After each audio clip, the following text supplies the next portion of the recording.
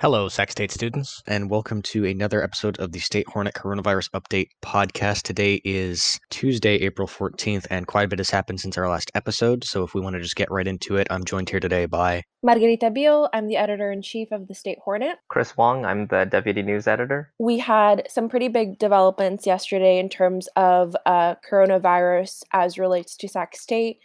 Yesterday, it was reported that a resident at an apartment complex that's really popular among Sac State students, Lark Sacramento, which is about half a mile away from campus, residents there received an email yesterday from, I believe, the general manager saying that there was a resident in the apartment complex who had reportedly tested positive for the virus that causes COVID-19.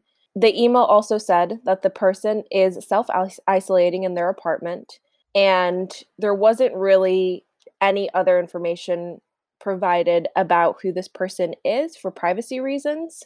When asked about this, Brian Blomster, who is Sac State's Director of News and Communications, said that Sac State had no further information about this report. In other news, a virtual commencement ceremony for the spring 2020 graduates was proposed by Sac State admin last week at a faculty senate meeting on Zoom, on Thursday specifically. According to an email from Celie Smart, who is Sac State Chief of Staff for the Office of the President, spring 2020 graduates could be able to walk at the spring 2021 commencement, so a year from now, if the proposal is approved. In conjunction with that, there would be a virtual ceremony for the graduating class of spring 2020. Right now, there isn't really any other information in terms of the specifics of the ceremony, just because in order for this to be approved, it does need to go through the ASI board tomorrow on Wednesday. Sac State announced that students will be able to choose between 3 grading policies for each of their classes. On a course-by-course basis, you'll be able to choose how you want to be graded.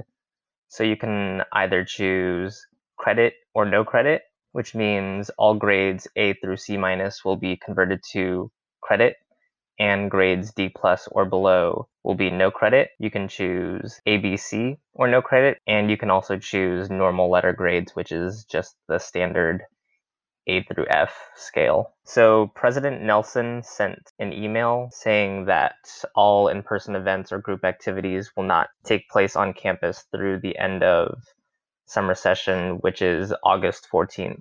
That includes field trips, camps, seminars, anything of that nature.